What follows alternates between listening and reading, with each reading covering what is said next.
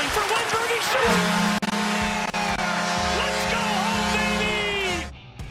Are you hearing this Hart Trophy buzz? I don't think anyone's going to really touch McDavid this year. He's just like, head and shoulders the best player in the league. Aaron with a keep in. Here's Fox going to the net. He scores! Oh, baby, what a goal! That's brilliance. Achieving a gorgeous grin from home isn't a total mystery with Bite Clear aligners. Just don't be surprised if all of your sleuthing friends start asking, "What's your secret?" Begin by ordering your at-home impression kit today for only $14.95. Bite Clear aligners are doctor-directed and delivered to your door. Treatment costs thousands less than braces. Plus, they offer flexible financing, accept eligible insurance, and you can pay with your HSA FSA. Get 80% off your impression kit when you use code WONDERY at Byte.com. That's BYTE.com. Start your confidence journey today with Byte. Hey everybody, welcome into another episode of Our Line Starts, fueled by Dunkin. With me today are Dominic Moore and Patrick Sharp. Hey guys, what's going on? What's up, KT? Dom? What's going on, Sharpie, KT? How's everybody today? We're good Post-Easter? Happy late Easter. How was your Easter weekend, you guys? You've got little ones hiding those Easter eggs. How was it? Sharpie, did you guys have a little Easter egg hunt at the Sharp household? We had our little 14-month-old running around the patio finding eggs, and she kind of knew what was going on, I think. Yeah, I have the two daughters at home, 7 and 9, so they enjoyed chasing each other around with their baskets, picking up the chocolate and the eggs. They got some presents. We've got family nearby, so they had a nice afternoon lunch, dinner spread while I was doing the exciting Detroit-Tampa Bay matchup on Sunday afternoon, and then I was able to get home for a nice dinner and an evening with the family, so it was a good day overall. Nice. That's right. KT and I spent with Jonesy the Easter evening at the studio as well, so that was a lot of fun. Lucky you. I think we all got a bit of Jonesy on Easter Sunday. The hardest working man in hockey. But guys, let's talk about those games from Sunday, because one of the teams that, we were watching and Dom and I late at night called the highlights for was the Florida Panthers winning that game. So they get into the first place spot for now in that division in the Central. And you look at the way this Florida Panthers team is playing right now without Aaron Ekblad, the devastating injury to one of their star players, out for the remainder of the year. Yet they're still finding ways to win games and put this thing together. I mean, Sharpie, I'll start with you because this is a team coached by Joel Quenneville, and I don't think it's any surprise that maybe his influence has steered this team in the proper direction here at this point in the season. What are your thoughts on Coach Q? Well, I'd agree with you, and it's no surprise to me that's happening in his second year behind the bench. I think the first year he went in there, he was trying to get his bearings back behind the bench, a whole new organization. Every player is a new face for him behind the bench, and I think he had a little more influence over the offseason, and now he's got his team that he wants going in the right direction.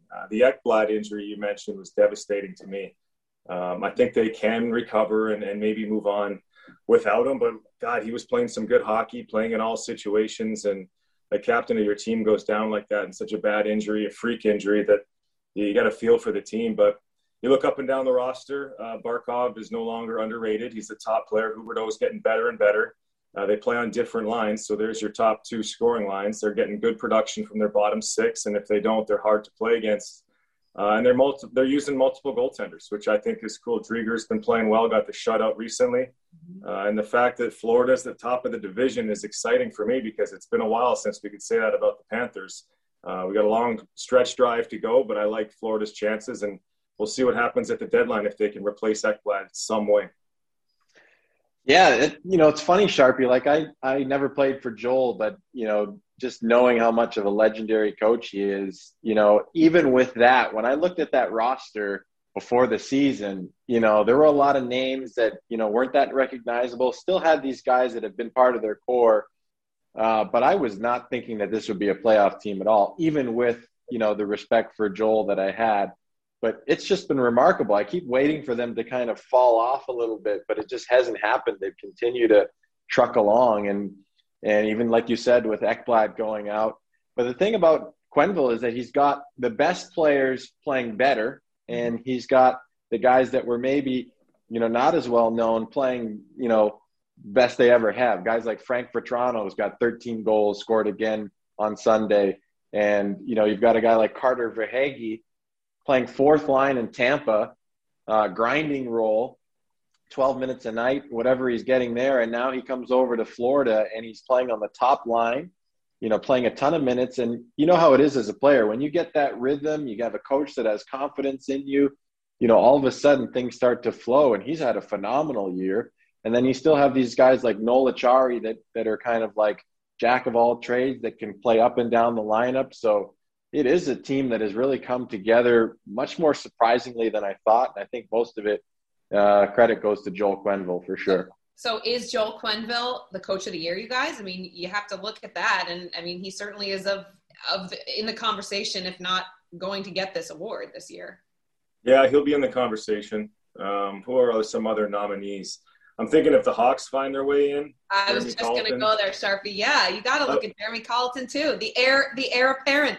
Wouldn't that be cool to see the two of them there in the final three as nominees? But Jeremy's done a nice job with the Hawks. I think we all expected them to be near the bottom at the start of the season, and they've hung tight for most of the year. So credit would go there. Who else is there, Dom? I'm trying to think of the different. I would say Laviolette, should get consideration for how he's turned Wash around, and then.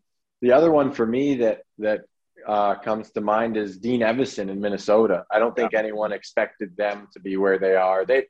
They too have gotten some surprises. Kaprizov coming in and taking the league by storm. Kakkonen in net is a Calder Trophy candidate as well. And then, they brought in Cam Talbot, who's helped. But I think Evison has really got that group firing on all cylinders, including 2 wins over Vegas last week. So that was a statement right there. How much do you give credit? Like, I'm just looking at the standings here. Colorado is going to be sitting at top of the league by the end of the season. They have all these awesome players. They're a deep roster. Oftentimes, the coach of those top teams gets overlooked, but I think Jared Bednar's done a nice job in Colorado going back 2 or 3 years. Mm-hmm. Remember, it wasn't too long ago. I think it was my final year in the league or my second last year in the league. Colorado was the worst team in hockey, and it wasn't even close. They put up a ridiculous number of points. And Bednar was the coach. Well, they've come a long way since then. So sometimes we just look at these teams with all these all-star players and just disregard the coach, but maybe he's in the running as well. Yeah, no, I think that's a really good point because it's all about how you assess what's driving the team's success. And Jared Bednar definitely deserves a ton of credit for the way that team is playing. Obviously, people look at it and say, well, Joe Sakic has built, a superstar lineup, and they've got guys like Makar and McKinnon and Rantanen and so who couldn't coach that group? But I think that's well said, Sharp. He deserves a ton of credit. There's lots of teams that have had star talent that have not performed to the level expected. Right. Have you guys ever been in this situation, Dom? I'll start with you, where, you look at the Florida Panthers. You could even put the New York Islanders in the mix as well with losing Anders Lee. But the Panthers lose Aaron Ekblad, one of their emotional leaders, one of their vocal leaders, obviously a leader on the ice. Anders Lee, same thing, their captain. Have you been in a situation where you've lost one of your big leaders and big cogs of the team, and the team somehow finds a way to rally around that? Well, definitely. I think back to 2014 where, obviously the heart of our team, Henrik Lundqvist in New York, goes down with a long-term injury.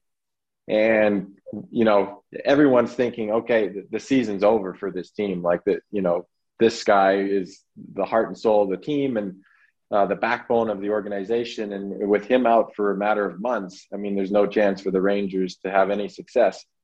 We came together. Cam Talbot was our backup, and Cam all of a sudden just put the team on his back and stood on his head for those 2 months and played phenomenal hockey. I think we rallied because we knew we had to come together as a group. We couldn't just rely on Hank anymore. And I think it really helped us. And then when Hank came back, we were that much of a better team because we had that experience. And so, I think that there's some teams that will get better through that. But obviously it doesn't look like Anders Lee will be back anytime soon. But I think there is something about how teams rally and come together when guys go out and figure out a way how to win games anyway.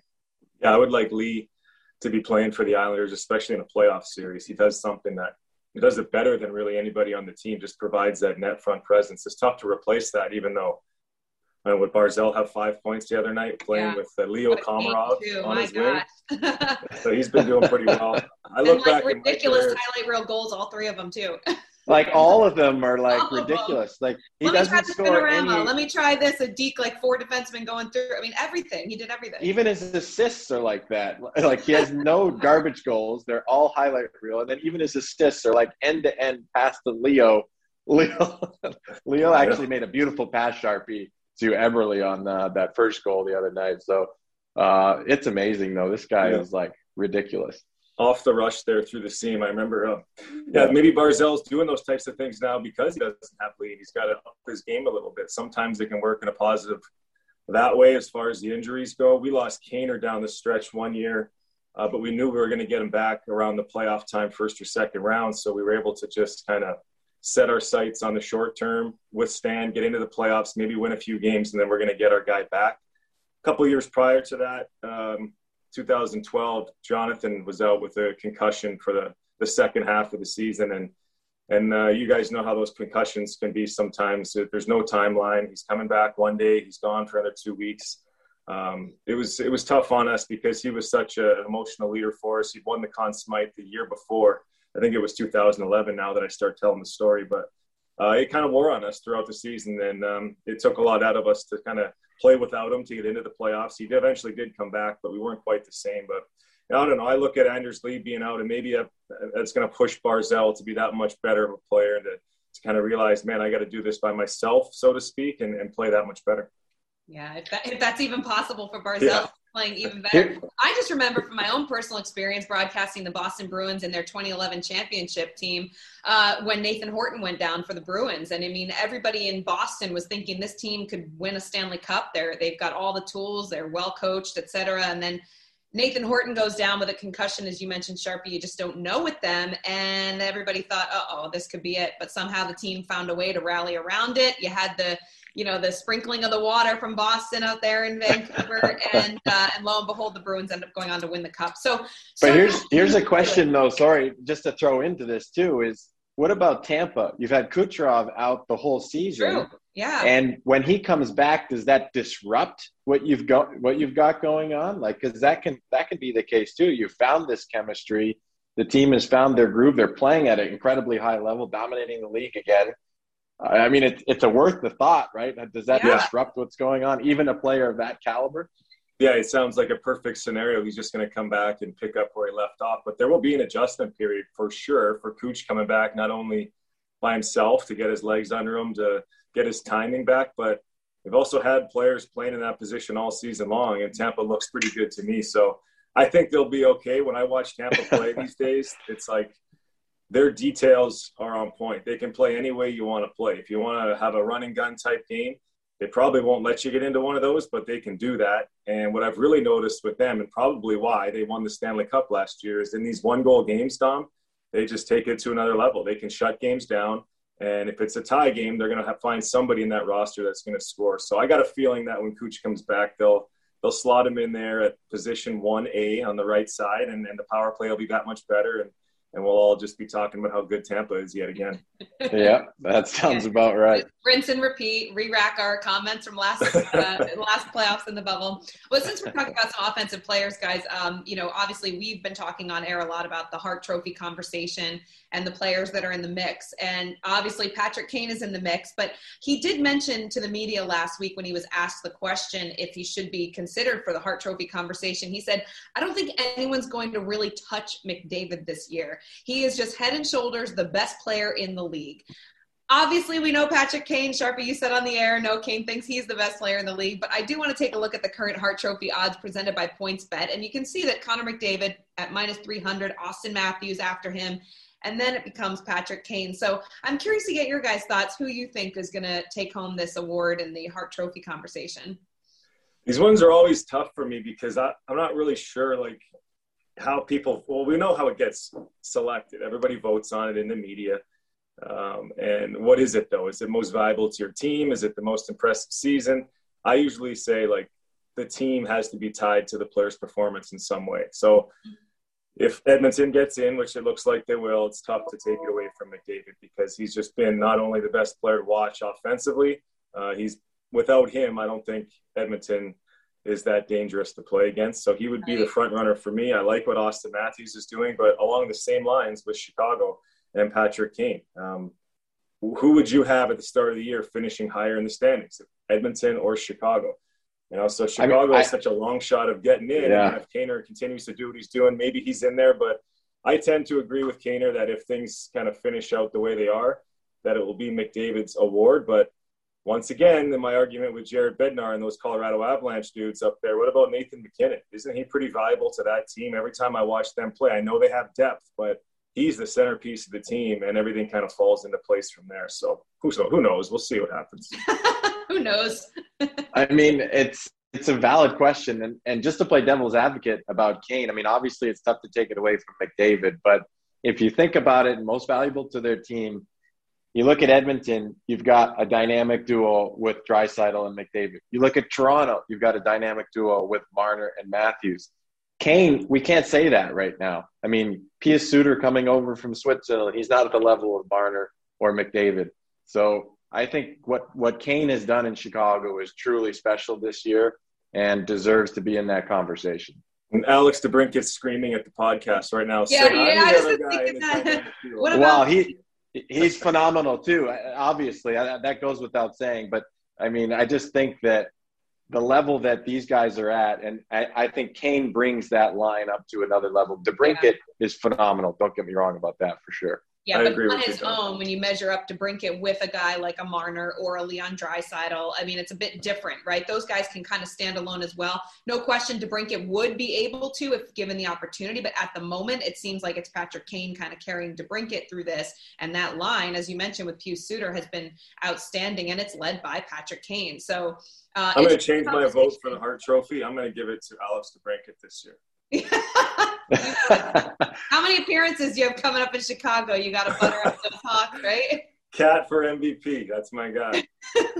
The Angie's List you know and trust is now Angie, and we're so much more than just a list. We still connect you with top local pros and show you ratings and reviews, but now we also let you compare upfront prices on hundreds of projects and book a service instantly. We can even handle the rest of your project from start to finish. So remember, Angie's List is now Angie, and we're here to get your job done right. Get started at Angie.com. That's ANGI, or download the app today. We're driven by the search for better. But when it comes to hiring, the best way to search for a candidate isn't to search at all. Don't search, match with Indeed. Leveraging over 140 million qualifications and preferences every day, Indeed's matching engine is constantly learning from your preferences. So the more you use Indeed, the better it gets. And listeners of this show will get a $75 sponsored job credit to get your jobs more visibility at Indeed.com/match. Just go to Indeed.com/match right now and support our show by saying you heard about Indeed on this podcast. Indeed.com/match. Terms and conditions apply. Need to hire? You need Indeed. Sharpie's thinking future income coming up. Okay. So let's get to a team that's been playing really well that I know Sharpie has a love for at the moment. It's the New York Rangers, and they're in the mix for that final spot in the East. Just looking as we record today, they're even in points with the Flyers, but they're just a few off of that fourth and final playoff spot held by the Boston Bruins in the East. Dom, I'll ask the former Ranger, can this team get into the playoffs? Well, if you look at the goal differential in the standings, it would suggest that they should be. They're plus 18. Philly is the team in front of them. They're minus 23. Obviously, Boston's plus 10, and they're right there. But Boston has really been struggling. Part of that goal differential for the Rangers is the games against Philly. But Philly just seems to be in a total state of disarray. No one really knows how to, dissect what's going on there.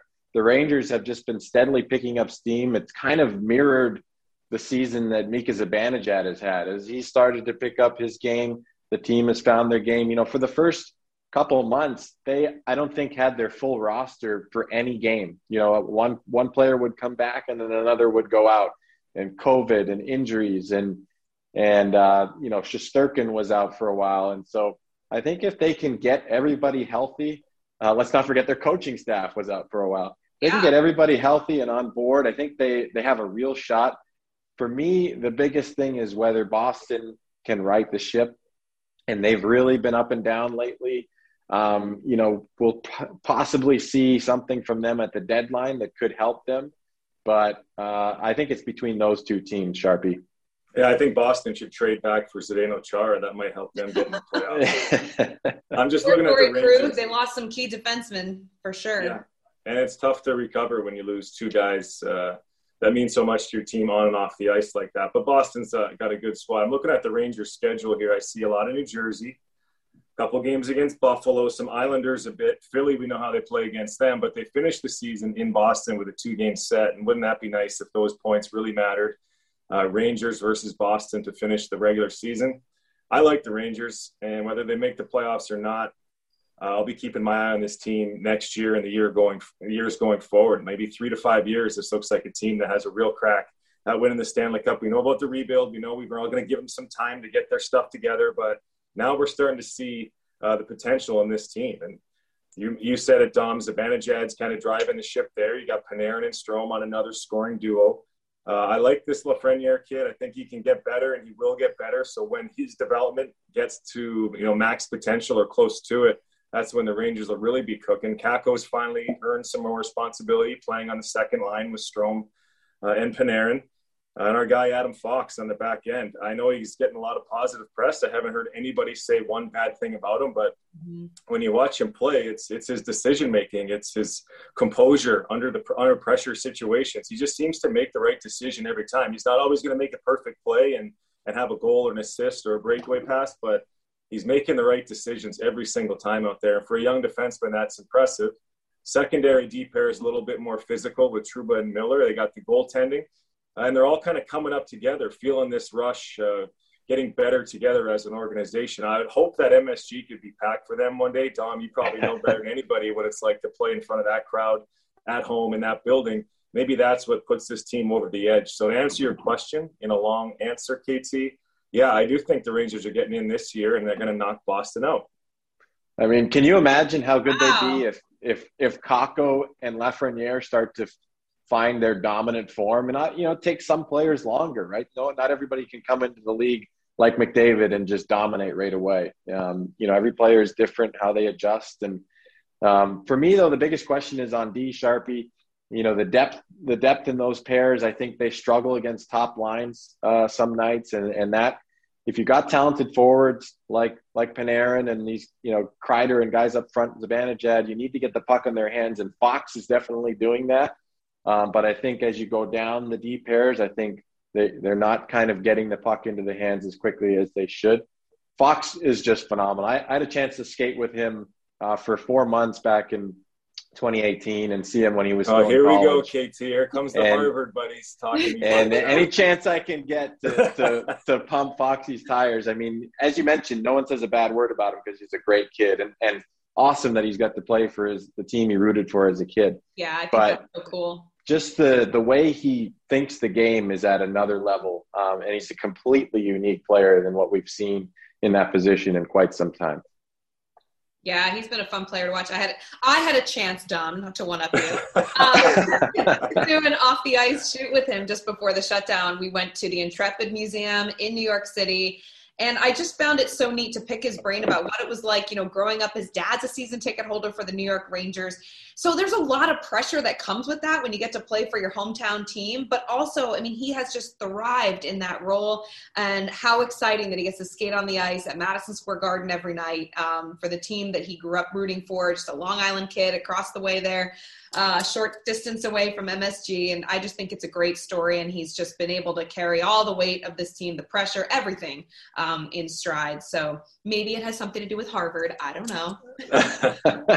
Yeah, it was funny when I first met him. All he wanted to ask about was, the Rangers team's 2014, our run to the finals, and because he's such a huge Ranger fan, and those were meaningful memories for him. So I think it's just awesome that he's living his dream. I was just a little boy watching you growing up. yeah, exactly. I think there's something to that, Dom. I like talking to the younger players that are coming into the league, and the guys that have no interest in talking about hockey, whether it's the current teams, whether it's the playoffs of years past. Those guys, I don't know, they're a certain type of player. And then you have those guys that just love the game. You can tell they've been a huge fan growing up. They're excited to be in the league. They're eager to learn. They want to get better. I love talking to players like that coming in the league. And it's funny how those guys end up lasting longer and turning themselves into their best players. Yeah, that's well said, Sharpie. The love for the game is probably the most important ingredient. If I was a scout, that would be what I would look for first and foremost.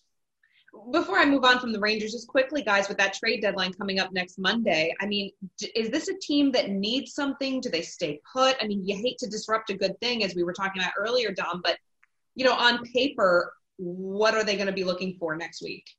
The Rangers? Rangers.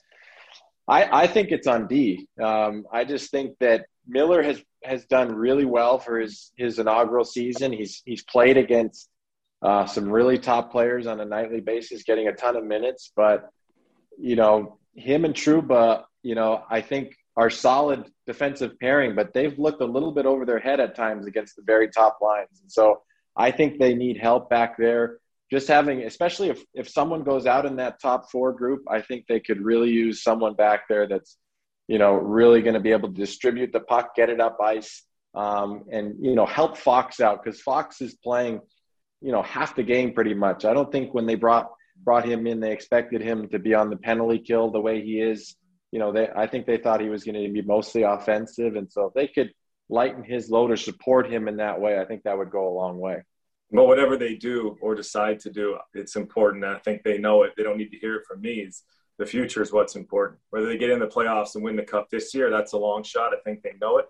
They're playing for 2, 3, 4 years down the road. So whatever they bring in, they want to make sure they keep what they have and don't let any valuable pieces that are going to help them out down the road disappear. It's time for the cold brew check fueled by Dunkin. And guys, I'll start with you, Dom. Who gets the last playoff spot in the West? It's a tight race out there. Is it the Blues, the Coyotes, the Sharks, or the Kings? Well, I still think it's going to be the Blues. The thing is, they've just been completely decimated by injuries all season long. Craig Berube has talked about he's never seen anything like it before in his entire career, playing or coaching. And it's true. I mean, they've just been absolutely crushed. And they still have guys, Colton Parayko is their most important defenseman, and he's out for, indefinitely. So I just find that I keep waiting for that. It's amazing that they're actually still in the hunt, in my opinion, the way they are. They finally got Binnington locked up, so that contract situation is behind him. I think it's a resilient group. There's still a lot of players from that Stanley Cup team. I think they're going to figure it out. I think that the California teams are really in a transition mode and just not ready to challenge for that spot. And I think the Coyotes are there, but I think the Blues have more of a winning mentality, winning culture that's been there for a few years now that'll get them through. Yeah, tough to argue with St. Louis. Is there another team in the league that took it off the chin harder than the St. Louis Blues when we go back to March of 2020? They won the Stanley Cup the year before. They were in first place, ready to roll and defend their title, and then they just didn't look the same in the return to play last year. And the injuries this season have been a joke, really, when you look at it. But Arizona holding down the 4th spot right now. They don't seem to get any respect league-wide, and they're not going to get any from me. They're not going to make the top 4. The bottom 2 teams right now, the Kings and the Ducks, I like the Kings' future. I think they got some real good players there. We've covered them a lot at NBC, and they've got a fast team. They're veteran guys who are holding the fort, but I don't think they have enough to get in. I'm going off the board with the San Jose Sharks. And I don't know why. I just feel like these guys on the team, there's some veteran guys that are going to rely on their experience down the stretch, and they've been playing strong hockey as of late. Is Marty Jones the guy? Probably not the number 1 guy I'd pick to be my goaltender going in, but I believe the veteran Marty Jones is going to get it done down the stretch, and they're going to sneak into the playoffs. Just to touch on the Yotes quickly, I think Tocchet does a phenomenal job. It's just the depth in that group is just not there, in my opinion. That was the Cold Brew Check fueled by Dunkin. This season, be sure to grab a cold brew for game time, because where there's hockey, there's Dunkin.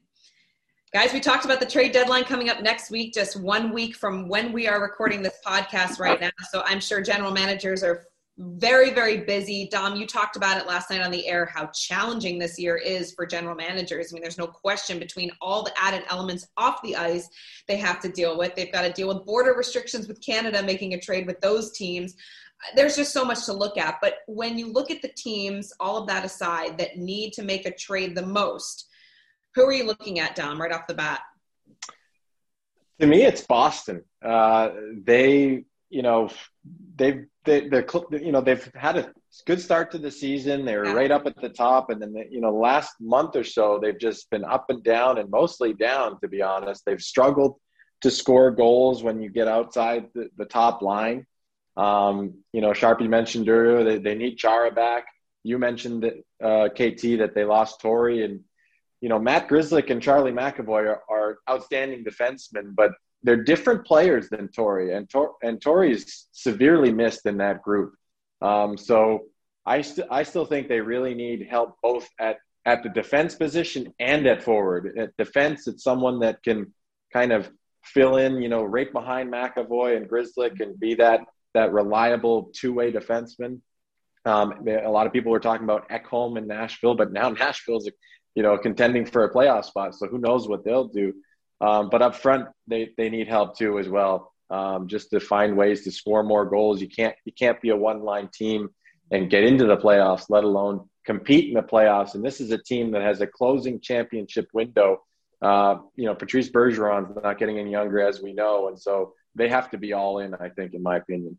Yeah, I agree 100%. They got to catch Pittsburgh, New York, and Washington, or compete with them if they do get into the playoffs. And my Rangers are coming at their heels right now. So I would think Boston needs to add something at the deadline. It's funny that we're saying they need to add a defenseman after losing Krug and Chara, but maybe that's a direction that they go. Philly, I don't know where they stand as far as their roster. If they can't be too pleased with how the season kind of took a 180 on them, maybe they try to solidify the back end. It's funny how everybody's looking for, this team just needs a top four defenseman. I mean, every team in the league wants a top four defenseman.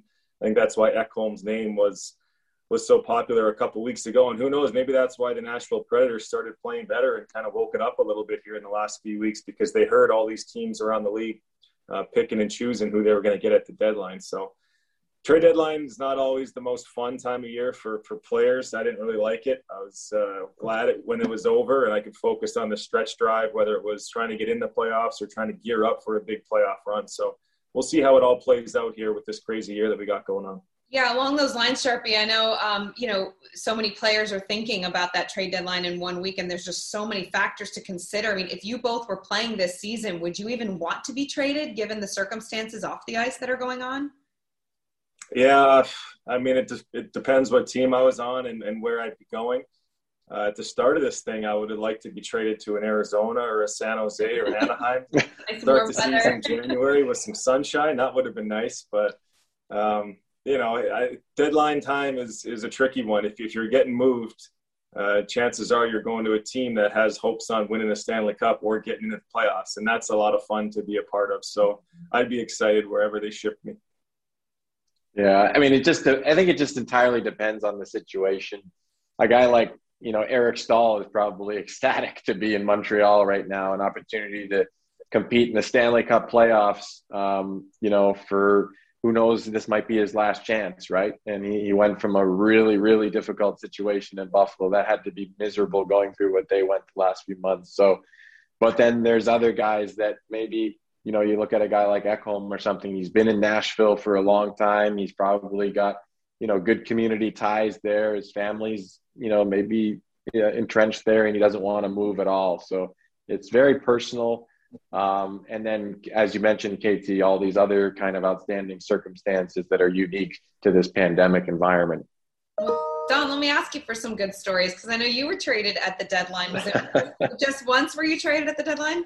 No, I think twice. One of the stories that comes to mind was pretty funny, actually. I was in Tampa, and we had gotten to the conference finals in 2011. You mentioned the Bruins championship year. We lost in Game 7, 1-0 to them that year in the semifinals. And the next year, we just struggled. We couldn't find our game. And so, as Sharpie said, it becomes a very uneasy time as a player. And especially when you're, my deal was expiring. And so I knew that I was my contract was somewhere that could fit into many teams. And so, I knew that I was likely going to have my name called. And so I was after warmups, actually, we were playing the San Jose Sharks in Tampa. And after warmups, we're getting ready to go out on the ice. And Steve Yzerman, Guy Boucher came in and told me that I had gotten traded. And I had gotten traded to San Jose. And so they were literally down the hall. And so thankfully I didn't play the game, but I did literally walk down the hall in my kind of base layer stuff and go meet the new GM, Doug Wilson, and flew out with them the next day. So things can happen quick. That exact same thing happened to the Hawks.